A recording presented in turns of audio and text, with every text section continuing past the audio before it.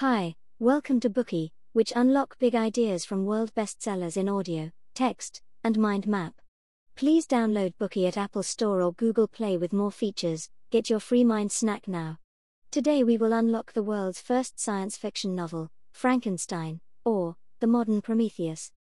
In reality, looking at this novel through modern eyes, the science is imprecise. So, why does it still stand as the first work of science fiction?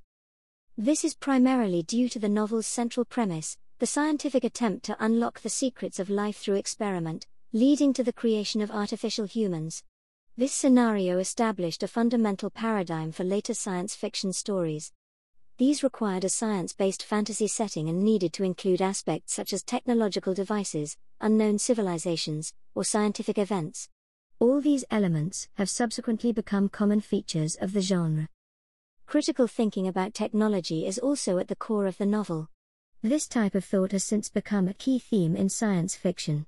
In Frankenstein, Shelley tells us that going too far with science and pursuing inquiry to the point of obsession can lead to disaster. Frankenstein, the scientist, the novel's protagonist, crosses the bridge between life and death, commanding the ability to create life.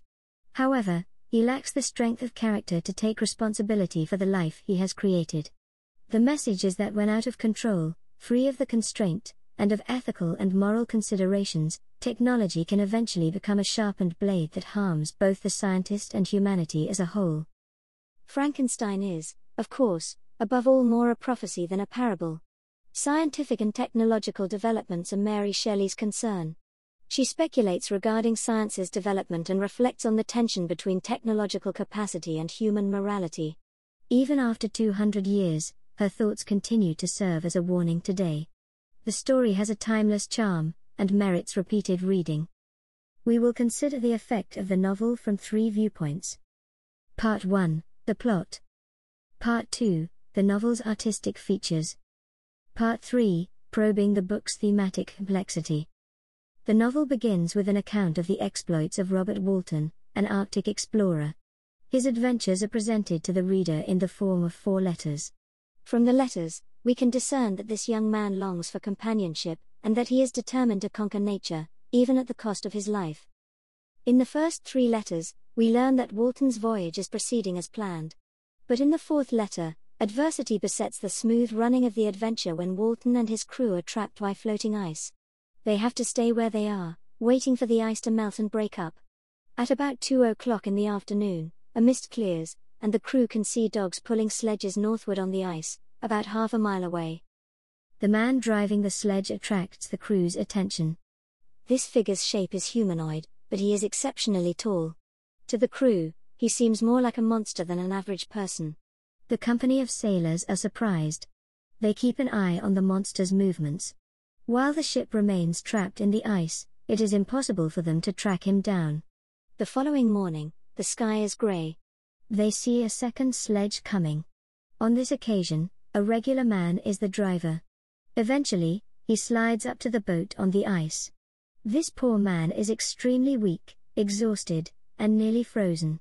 When he learns that the ship is bound for the North Pole, he agrees to come on board. After some time together, Walton gradually gains the stranger's confidence. Then, when the 2 men are talking about exploration, suddenly, when Walton shares his desire to tame nature at all costs, his guest, on hearing this, puts his face in his hands and weeps. After a long pause, he asks, "Unhappy man, do you share my madness?" In order to deter Walton from following in his own disastrous footsteps, the guest agrees to tell him about his own experiences, a story as strange and terrifying as a storm. At this moment in the book, the narration shifts from Walton to this stranger whose name is Victor Frankenstein. Frankenstein comes from a celebrated family in Geneva. His parents are kind. They adopt an orphan named Elizabeth, in addition to raising Frankenstein and his 2 brothers. The boys refer to Elizabeth as their cousin. From an early age, Frankenstein exhibits a thirst for knowledge, especially a yearning to explore the mysteries of heaven and earth. By nature, he is a loner, but with one intimate friend, Henry Clerval. Clerval is an adventurer, generous, gentle, proud, and benevolent. With a supportive family and a good friend, naturally, Frankenstein enjoys a happy childhood. But, A single wrong step brings misfortune. At age 13, Frankenstein goes on a trip with his parents. On this visit, he encounters the works of Cornelius Agrippa, a German mystic, and he becomes interested in the ancient sciences and phenomena like the philosopher's stone, the elixir of life, and the methods of summoning ghosts or devils. From that point on, without hesitation, he becomes a faithful believer in the dark arts. At the age of 17, his mother dies. Afterwards, Frankenstein leaves to study at the University of Ingolstadt in Germany. Following his arrival at this sanctuary of modern science, as many of the professors emphasize the impracticality of ancient scholars, Frankenstein's desire to explore their approaches only grows more intense. He is determined to forge a new path in natural science, to reveal the mystery of life itself to the world. Passionately, the young man begins to devote himself to the study of natural science, committing every waking hour, day and night, to this pursuit. With his particular interest in the origin of life, he forgets to eat and neglects to rest. He spends his days and nights in tombs and morgues. He observes how flesh decays, studying how maggots eat away brains, examining life and analyzing the causes and details of death. His fanatical research continues, until one day, a flash of lightning pierces the darkness of his thoughts, tearing through the fog that had been haunting his mind. In this flash, Frankenstein learns the secret to bringing the dead back to life. In his excitement, he forgets his morality. Obsessively, he visits tombs and graves, collects bones, and tortures animals. He is unable to stop doing these cruel things. Finally, at 1 o'clock on a gloomy night, as the rain beats against the windows and the dying candles flicker, the body he had made out of various body parts opens its eyes. What kind of life is this? The figure is tall, about 8 feet. The monster's yellow skin barely covers the muscles and blood vessels beneath. The dull, pale yellow eyes are set into a withered face. The hard, black lips are ghostly and hideous. Frankenstein is terrified and disgusted by what he has created, and flees out the door. When, early the following morning, a troubled Frankenstein is wandering the streets, he happens to meet his former friend, Clerval, who has come to study in the town. Frankenstein takes his friend back to his house, all the while worried that the monster will suddenly loom up in front of him.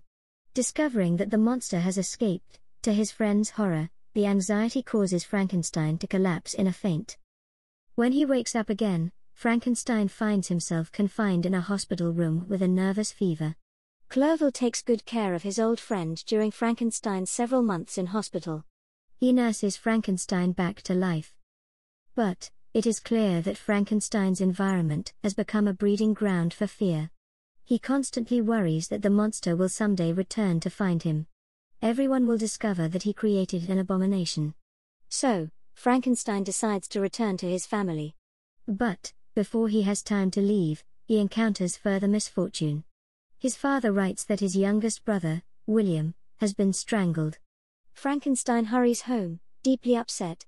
However, he does not realize that this is only the first small part of a miserable fate that awaits him. Traveling through the night, Frankenstein finally arrives in Geneva. He decides to visit the scene of his brother's murder. The thunder crashes, and the rain pounds down. A looming figure is illuminated by a flash of lightning. In horror, Frankenstein recognizes the monster. The monster's appearance near to the crime scene seems suspicious. Frankenstein suspects that the monster is William's murder. William was still a child, and other than this creature, how could anyone harm an innocent child? Frankenstein feels a sense of great remorse that he has caused his own brother's death by bringing this devil into the world. Frankenstein receives yet another piece of bad news when he gets home. The maid, Justine Moritz, whom Frankenstein grew up with, and who was like a sister to him, has been arrested for the murder. Although he appeals for her release, she is unjustly tried and sentenced to death. Frankenstein is distraught.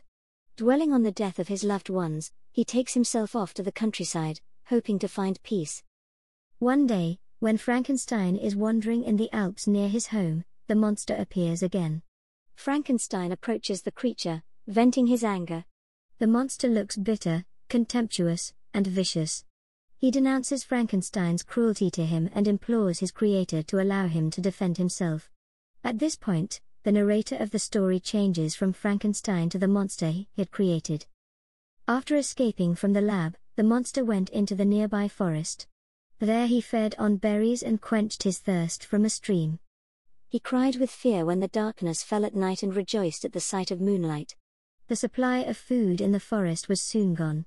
Leaving the forest, the monster arrived at a small village. He entered a farmhouse. Immediately, on catching sight of the monster, the owner screamed. In response, other villagers rushed out of their homes and beat the creature black and blue with stones. He fled to dwell in an abandoned hut. At least there was a roof over the monster's head, so he was content for a while. At this point in the monster's account, he becomes aware of his neighbors, an elderly blind father and his children. The monster senses his own ugliness in comparison to the attractive family. This causes him to feel sad and shameful. He envies the family's closeness, seeing that they care for one another day and night. He longs to be one of them, to be loved and supported, not feared and attacked. By observing his neighbors in secret, the monster learns a lot.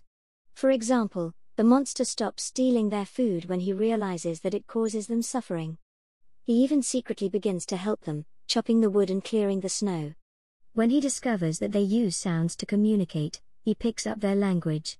With his beloved neighbors, he learns to rejoice and mourn.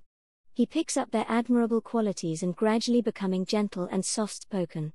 Later, from the neighbors the monster learns to read and write, and he begins to understand the intricacies of human society.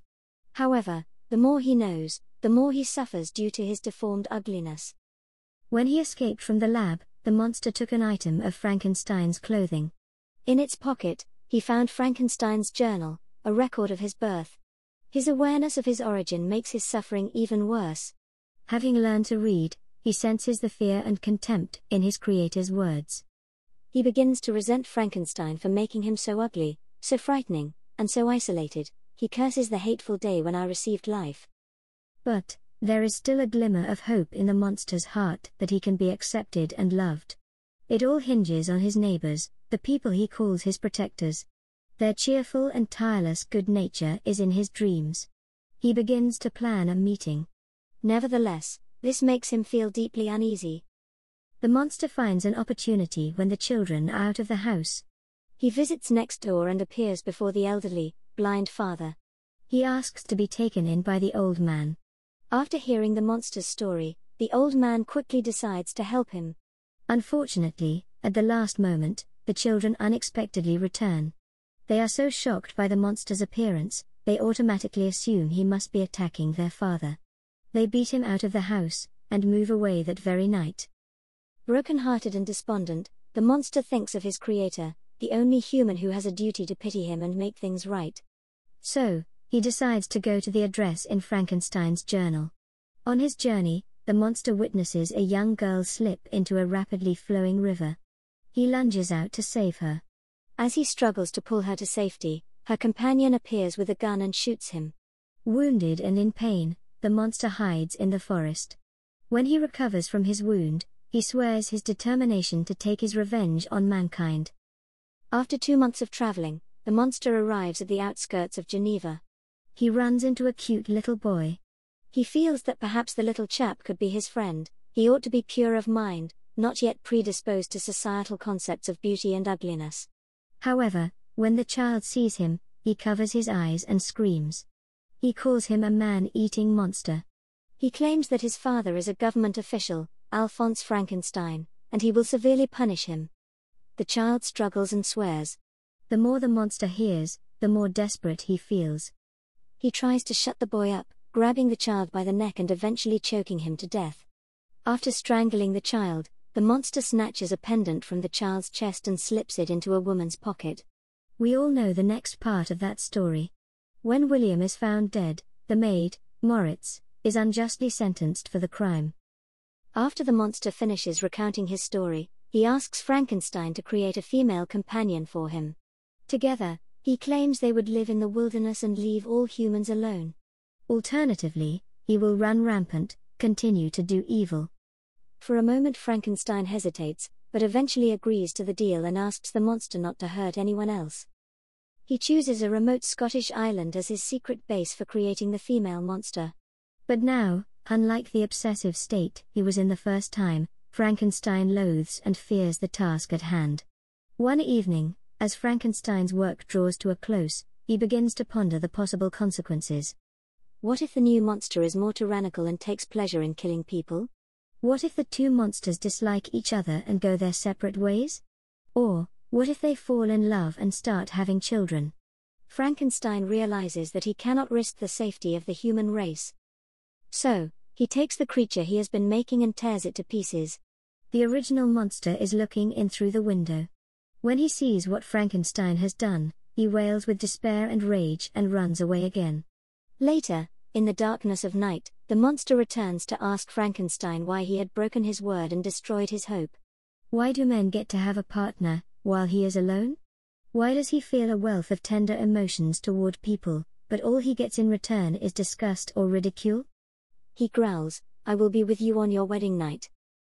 Now, the monster begins to act out a vicious revenge. First, it kills Clerville. Frankenstein grieves, but he knows the nightmare is far from over. He keeps his pistol and dagger by his side, ready to fight the monster to the death. The monster finds an opportunity to strike, strangling his new wife, Elizabeth. Soon after hearing the news, his father dies from his grief as well. One after another, Frankenstein's relatives perish. Tormented by thoughts of revenge, he vows to avenge those he loved killed by the hands of the monster he created. He travels far and wide, searching for clues that might reveal the monster's location and where he will strike again. Thanks to the monster's conspicuous appearance, Frankenstein is not without leads. The monster deliberately leaves signs to keep Frankenstein's hope alive. He wants to prolong his torment, not give him the luxury of death from despair. Then, coming over the ice, Frankenstein meets Walton. It's September 9th, Frankenstein cannot go on much longer. Before he finally expires, he says that he hopes Walton can help him finish the task he had not been able to complete. He urges Walton to be satisfied with his accomplishment, and not be blindly ambitious like he has been. With this message, he closes his eyes forever. Just as Walton puts pen to paper to record Frankenstein's fantastical tale, an unusually large, disproportionately vulgar, and clumsy figure arrives at the side of the casket where Frankenstein's corpse has been laid to rest. The monster has come, and he lets out a terrible wail. The creature relates his own experience to Walton. He tells how he could not control the impulse of revenge. His revenge is compulsive, enacted again and again. Often he regrets his actions even as he's doing them. He describes himself as a fallen angel, loathing himself for his sins. He decides to make his way to the North Pole, where he will burn his detestable body in order to obtain peace for his soul. When he comes to the end of his account, as the ship breaks free of the ice and turns to make its way back home, the monster jumps overboard and disappears into the night. Today we are just sharing limited content. To unlock more key insights of world-class bestseller, please download our app. Just search for BOOKEY at Apple Store or Google Play. Get your free mind snack now. Dir hat dieser Podcast gefallen? Dann klicke jetzt auf Abonnieren und empfehle ihn weiter. Bleib immer auf dem Laufenden und folge uns bei Twitter, Instagram und Facebook. Mehr Podcasts findest du auf meinpodcast.de.